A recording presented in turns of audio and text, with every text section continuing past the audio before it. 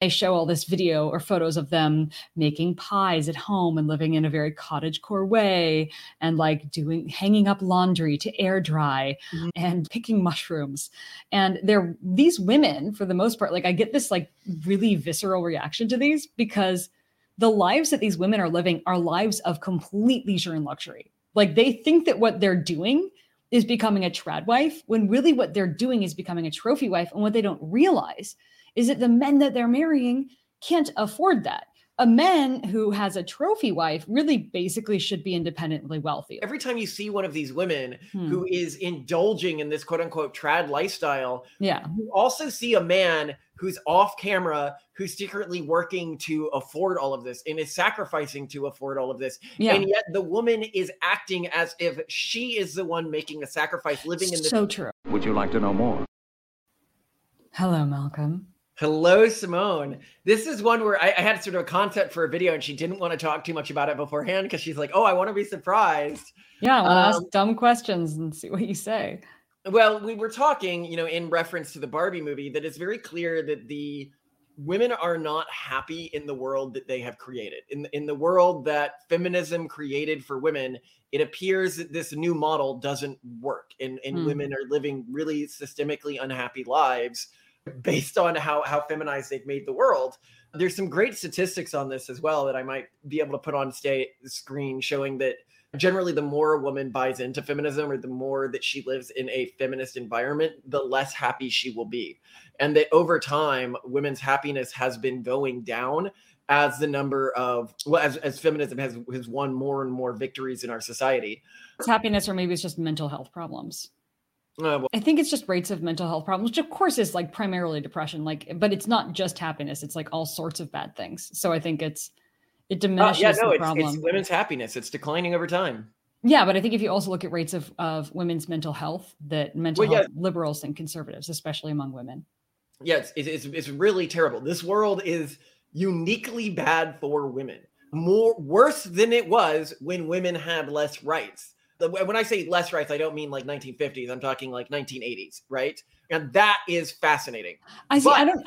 First off, I want to push back a little bit and say, I don't think this is about rights.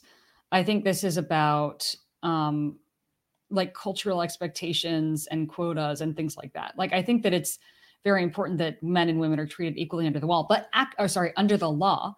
But actually right now, of course, men are not treated equally under the law. Men are much more at risk, for example, in divorces with child custody, et cetera. So I don't even think that it's like equality that the problem is. Rights are responsibilities.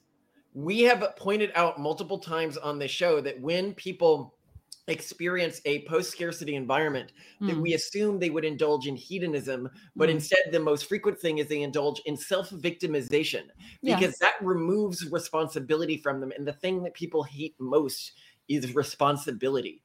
And as rights changed, as it became possible for women to work and compete with men in the workplace, then became the expectation for every woman that she does, in addition to other things that she wants to do with her life. And biologically, women are just going to be more driven to do things like want to have kids and stuff like that and feel it harder when they don't do those things. So in ignoring the biology, yet giving equal expectations. Now, here's where we come in and we have a very different take than I think traditional conservatives. I think a lot of people, they want to go back to maybe the way things were before women's rights, before all of this. And yet I do not think that world was either efficacious or an ideal world for women. I think that it was worse than less ideal. I just think it was a pretty shitty world for women. If you go back 1920s, 1850s, Totally. Terrible place. I would not want that for my daughters. But then the question becomes, what does a stable vision for femininity look like? What's the way that our family is handling the different roles that men and women have? Because men and women do have different biologies, different sociologies, and I mean, biology is even in the brain. And this causes them to act in systemically different ways. And when you apply an exactly equal system to them, apparently just doesn't work very well. However, if you apply a horrifically unequal system, I also don't think it works very well. And when we look at some of the aspirational messages that are set up for women, this is one of the things you were talking about. which is in a big way, people misunderstand that a stay-at-home wife is a trophy wife. Can you talk a bit to what you're saying? Well, I mean, so I would argue that many of also like the trad feminist caricatures I see online, I mean, I don't think they think that they're caricatures, but they are also like inherently unsustainable and worse off. So I've seen like on Instagram, for example, like plenty of like little videos or photos of with text saying things along the lines of, oh, like I turned away from the original feminist dream and went, back to being a mother and a homemaker. And they show all this video or photos of them making pies at home and living in a very cottagecore way and like hanging up laundry to air dry and like picking mushrooms. And these women, for the most part, like I get this like really visceral reaction to these because the lives that these women are living are lives of complete leisure and luxury. Like they think that what they're doing is becoming a trad wife, when really what they're doing is becoming a trophy wife. And what they don't realize is that the men that they're marrying can't afford that. A man who has a trophy wife really basically should be independently wealthy. Like there should be no risk that like, oh, well, okay, we're a single income family. Like if I lose my income, then we're totally screwed. So basically, if you are dependent on an income, you cannot afford to have a trophy wife or a trophy husband for that matter. And the fact that these women are, I think to a certain extent, like it's just as bad as feminists who are sort of like goading their husbands into being a sole breadwinner in a family in an economy that doesn't support sole breadwinner families anymore. Really, this is fascinating. So what you're describing here behind every time you see one of these women who is indulging in this quote unquote trad lifestyle, you also see a man who's off camera, who's secretly working to afford all of this and is sacrificing to afford all of this. And yet the woman is acting as if she is the one making the sacrifice, living in this abundant leisure. And then in addition to that, they're not only acting like they're making a sacrifice, they act like they're being imminently humble and like imminently subservient. Yeah, and in the end, like they are becoming a complete dependent on someone else financially and basically living a luxury life, ordering the other person around, essentially spending their money. Oh yeah, and they're like, this is sort of the way they approach the financial state of the family. Yet what they're doing when they do that, it's not like money becomes less important to living the lifestyle that they and their kids are living. They are just 100% putting that responsibility on the man. And actually, that's not even like traditional in many housewife cultures. So I don't know if you knew about this, but there was this phenomenon actually, like at some point in modern trading markets, where Japanese housewives, who traditionally are the ones to manage all family finances, like the husbands make the money, but the housewives, and this is a culture that supports single breadwinner families. The housewives would manage the money. And during periods, of course, when interest rates were totally gone in Japan, right? Where like literally their money was losing value if it was sitting in a savings account. All these housewives like learned how to make shit tons of money on the stock market. And they were doing very, very sophisticated trades. And there were like 2 levels of this. There's a really interesting YouTube video about this, actually. We'll talk about this. What I find interesting, continue. You were going to say something? Well, my point is that like, even the fact that they're like, money's not my, like they just put so much on their husbands. And we've met husbands who've like been like, well, like kids are going to college now and like have to pay for the nannies. And like, I have to make this new job work. And like, we can feel the pressure. Like I can't deal with that kind of oppressive. I can't deal with like we know some people who actually make this lifestyle possible for their wives who are like related to us.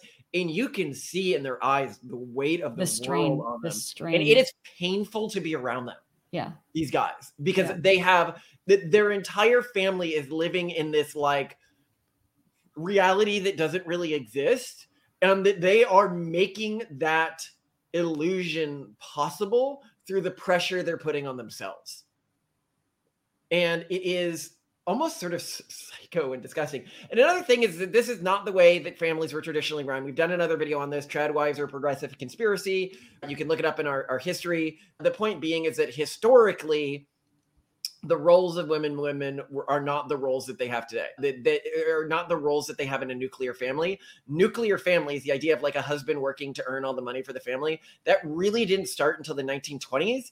And it really ended as something popular in the 1970s. And even from the 20s to the 70s, it was only in to upper class American families only. And America had a uniquely good economy during that period because it was basically stealing the rest of the world's money after a period of war. Like it had a cheesed economy at the expense of everyone else that allowed it to have just so much wealth that this insane lifestyle where entire families were able to live off of one person's income was feasible, and that this was ingrained in the public consciousness through the movies and sitcoms that were produced in the 1950s. But it is certainly not an actual traditional way of doing anything. The actual traditional way was the corporate family, which we talk about in that if you want to go into that.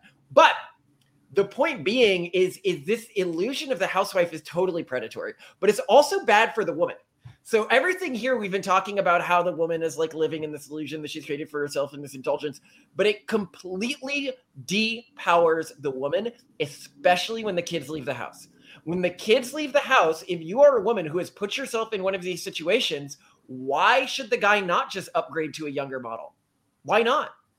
You have nothing. You bring nothing. You have made yourself disposable.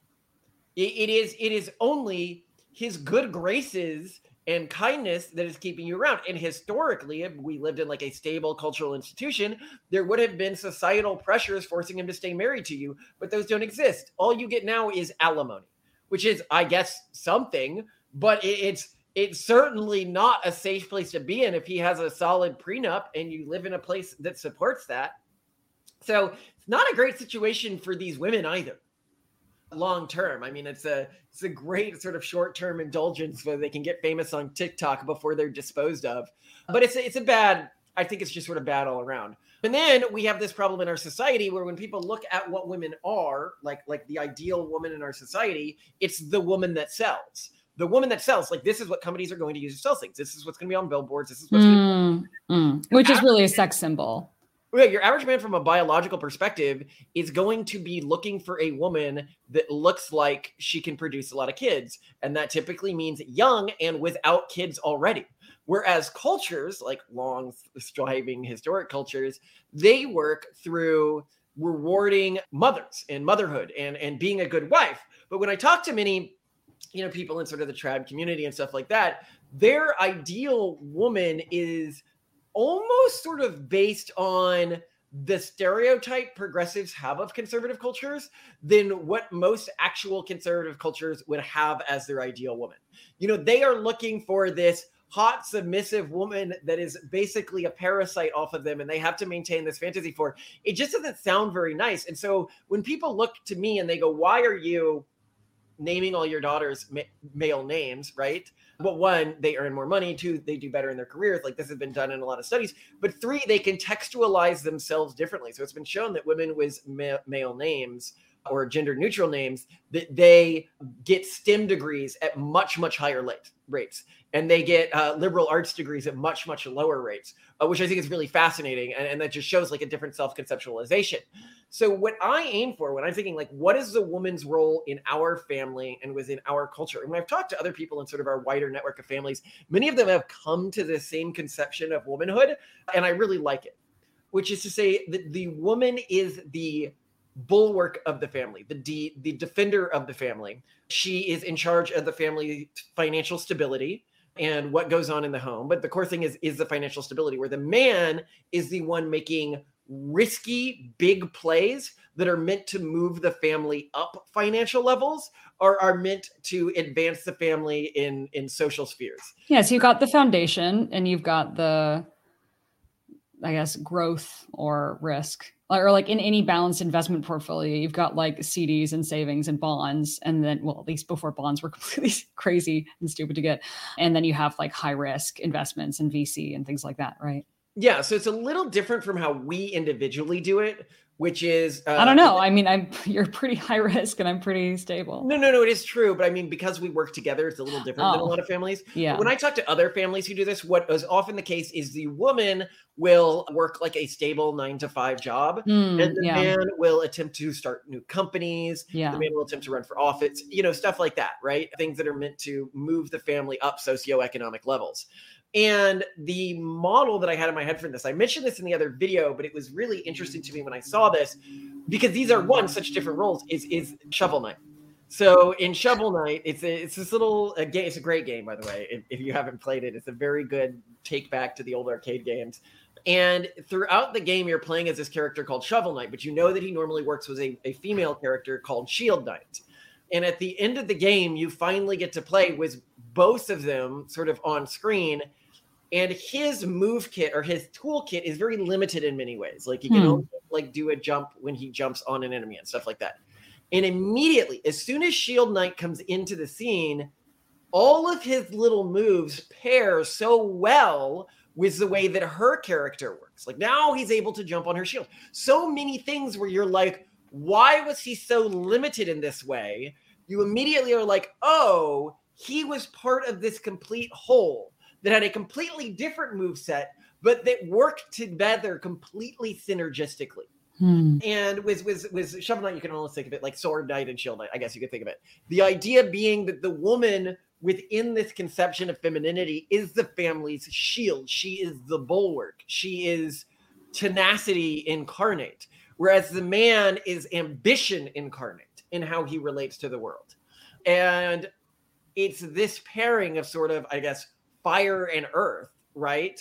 That is the way that I would conceptualize femininity for our kids and for our cultural group. And I think it's a very sustainable way to conceptualize femininity, where the woman is not valued for her beauty, right? Or for her, and I think even worse, you see in some things, for her guile. You know, the sassy has become a positive thing to say about wives, to the extent where, you know, many women try to embody sassiness when sassiness is often just the degradation of people around them and men around them instead of the fortification of men around them. And so I really like this conceptualization, and we had talked a bit about it in one of our videos, and these videos, they help me think through things, right? And so after talking about it, I thought about it. I talked to some other people about like the way our family sees women and men, and it really began to solidify for me. And it feels very snug in my mind, this conception of what the man is and what the woman is in a family. Do you have thoughts on this? And that broadly resonates. Yeah. But I mean, how do you teach? Like, I guess it's how would we teach our daughters about this? You know, the key feature of femininity within this model is actually endurance. It is endurance, constitution, tenacity. You know, as you said in your motto when I first met you, which I always loved, is repeated blunt force was your motto on your page and everything like that. And I loved that because it wasn't, I'm going to win in the end because I'm smarter than other people, or I'm cleverer, or I'm going to find some underground solution. It is, I am going to win because I am just going to hit my head against the wall until that wall finally breaks. Yep. And when I saw that, that was to many ways like me, the ideal wife, the ideal person I wanted as a partner.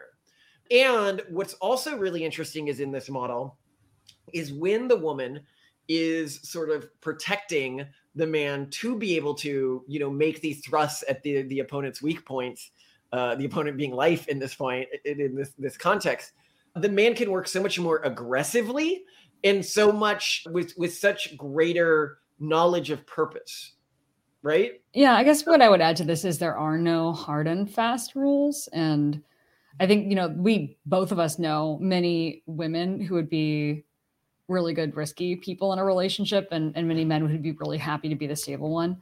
Yeah, I think a lot of it comes down to like, rather than, you know, necessarily all this, I would say a key to femininity and to masculinity is understanding where you have specialization and teaming up with someone who is a very different specialization to get more done than you'd ever get done on your own. I think a big part of what has been lost in visions of idealized masculinity or femininity is the other person. Like back to the trad wives that I see posting on Instagram, they don't talk about their husbands aside from like how I'm serving my husband and how I'm so trad. And like, you know, the relationship is not the point. The family is not the point. They are the point. And I think that's what we're also really missing, is that our society is so atomized. And individuality is so atomized that people don't realize that the point isn't to be yourself and be your best self. The point is to serve something larger and be a part of something bigger than yourself. I think that's a big thing that's missing in femininity as well, is that femininity is also about becoming your partner, becoming your children. And to me, before meeting you and before having children, that concept grates a lot. Like, it is not something, it's like petting a cat backwards or nails on a chalkboard. That is not something that like anyone raised in modern society wants. And yet it brings more purpose, more resolve, more ability to overcome hardship, and more contentment in life than anything I could have imagined. So, there you go. I think that's a big thing that's missing. No, I think that what was that? That was the door opening, but that's because there's a cross breeze. Sorry, there's a murderer walking around our area of Pennsylvania right now. No, he was arrested. He was arrested. Oh, they caught him? Yeah. Oh, lovely. Yeah. But still lock the doors, damn it. Anyway, so yeah, this and it is interesting when people try to create iterations of femininity and masculinity that are almost sort of based on a like world that doesn't exist anymore, where they're like, oh, I am the protector of the family. It's like, bro, you live in a society. Like, your family does not need a constant protector anymore. That's not, you don't need to be going out and beating people up. That is not in the best interest of your family within this modern society, right? Or, the wife is supposed to, manage the farm. Well, you don't have a farm. Okay. You've got to create an iteration that works within our existing society. And I also really love what you just said, which is to say that the idealized, I think, many types of trad femininity, or the trad wife, is a glorification of the individual of the woman rather than the way that she engages with and becomes a part of her husband and her family, which I think is the true side of what I would say an idealized marriage, which is that it is not about, and we were talking about this in the car, and it really messed me up, when I was saying, when I hear people talk about their relationships these days, like why they're getting in a relationship, it is about how it makes them feel. It's about how it helps them. They're like, what does he do to like make me feel good? What does he do to like help me? What does he do to, what? Like, that's not the point. The point is how you work together for the good of the unit. It should be, here's what we're doing together. Here's what we're building together. Here's our shared vision. But it's almost never that. It's, here's what he did for me. Here's this gift he got for me. Here's this trip we took together. Or this, not ideal. Well, I am so desperately fortunate that I live with a woman who helped, like, within this iteration of femininity, within, I guess I call it prairie wife femininity, the hard farm working woman. I love it. No, because that's where it comes from, right? Like, the woman who is the bulwark for the family, the one that allows the other family members to strike at life and do the types of things that I've been able to do. People look at our lives, they go, you wrote 5 books in this time period while running a company? Like, how did you do that? I would not have had time to do that had you not provided me with stability, right? We wouldn't have time to have built the school. We wouldn't have time to do all of these things had you not provided us with stability. And I'm just so grateful for that. And it's a form of femininity and masculinity where both individuals have sort of full utility within a modern economic context. And that also really excites me. So within this iteration of femininity, you are the paragon. There could not be a woman better than you within this iteration. And I hold that as hard as anyone could hold anything. All of you've lost at achieving anything close to this. No, there are lots of women out there who do more and have more mental control and have also more children. So just saying, we could do better. But thank you, Malcolm. I really appreciate that. Anything also, like, I think a really interesting thing that is missing from many men who are like, where are all the good women? Where are these, perfect women? They're not there. I don't see any of them. And they also will like try to go, like they'll what do they call it? Like passport dating, where they'll like go find a wife from some other culture who's like more conservative, is they don't realize that it's up to them to be the person to bring that out in their spouse. And it's also up to them to create that kind of relationship. And I think a lot of men expect that they're going to get the kind of partner that really co-invests in life with them just out of the bag. They're just going to meet some woman who's like, oh, like your vision and everything. Do you think that's how I started out with Malcolm? Like, totally not.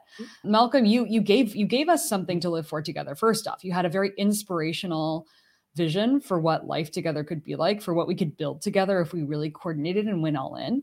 So one, you were inspiring, and you had to do that. You had to be someone with the capability of actually selling that story and executing on it. And then you also invested a huge amount in being like, no, this is not how we're going to resolve conflict in our relationship. This is not how we're going to do this in the relationship. Like, let's do things this way. Let's do things this way. Like constantly correcting. And honestly, like taking the harder path many, many times when other guys would just be like, nah, like this isn't something I'm going to worry about. That, you know, what you just said is really the key. The man has to be the inspiration and the flame of ambition for the family, but a flame of ambition that can catch other people's excitement. If you are just ambitious about something that your wife has no interest in, then you are not providing her with any value. You need to be the type of ambitious, the type of passionate, where when your wife sees that, she gets excited in it and invested in it, and she is excited to play a role in seeing that realized. And if you're a guy and you're like, well, women don't do that for me, they're just not interested in what I'm interested in, then you might not be inspiring enough. And this is the key thing. When I talk about like how to be a good woman, many women will be like, well, I can't be like that. You know, I've got all these problems and I just want to stay at home and be super obese and not do anything. And it's like, well, then maybe you shouldn't be breeding. You know, even when we talk about like maybe you shouldn't have a family, maybe you won't be a good mom. Like maybe you are not good enough for any man to actually want and create a family with. And that is harsh, but it is true. We live in a world where maybe not everyone, and us as prenatalists, as people who want other people having kids, even we say, yeah, but we want like people who will be good parents to have tons of kids, not like your average schmo to have like 1 or 2 kids, right? Because they'll live pretty shitty lives. But the same is true for men. Men can go and they can look at women and they can be like, well, you're just not really good enough for anyone to really want.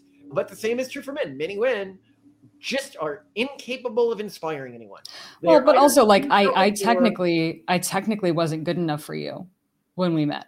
Oh yeah, and I gave you metrics. I think you met them. Many men would like had they had your standards, never would have dated me. And I think that's another thing is that many men won't deign to get a fixer-upper wife, and they just expect like someone to come out of the box perfect. So. Well, no, and that's absolutely true as well. So you know, also you've got to build the person, you've got to inspire the person. There are many things that you have to do as a man, many skill checks. I've been playing Baldur's Gate 3 recently, where you may not, as it's based on the D&D system, many skill checks where the dice rolls may have not turned out in your favor. And we will do another video sometime on how to get a great wife, because I would love to sort of go through the steps on how to obtain that. Because a lot of people are trying to get wives using the same systems that they perfected to pick up sex partners or short-term relationships. And it's a different strategy, different playbook. Totally different playbook. Well, that'll be fun to talk about. I'm looking forward to it. But I really enjoyed this conversation too, Malcolm. I loved this conversation. This was fantastic. Looking forward to our next one already. And I'm so glad that I found you, the single most perfect woman to ever be born or exist within any timeline. I'm so glad you settled.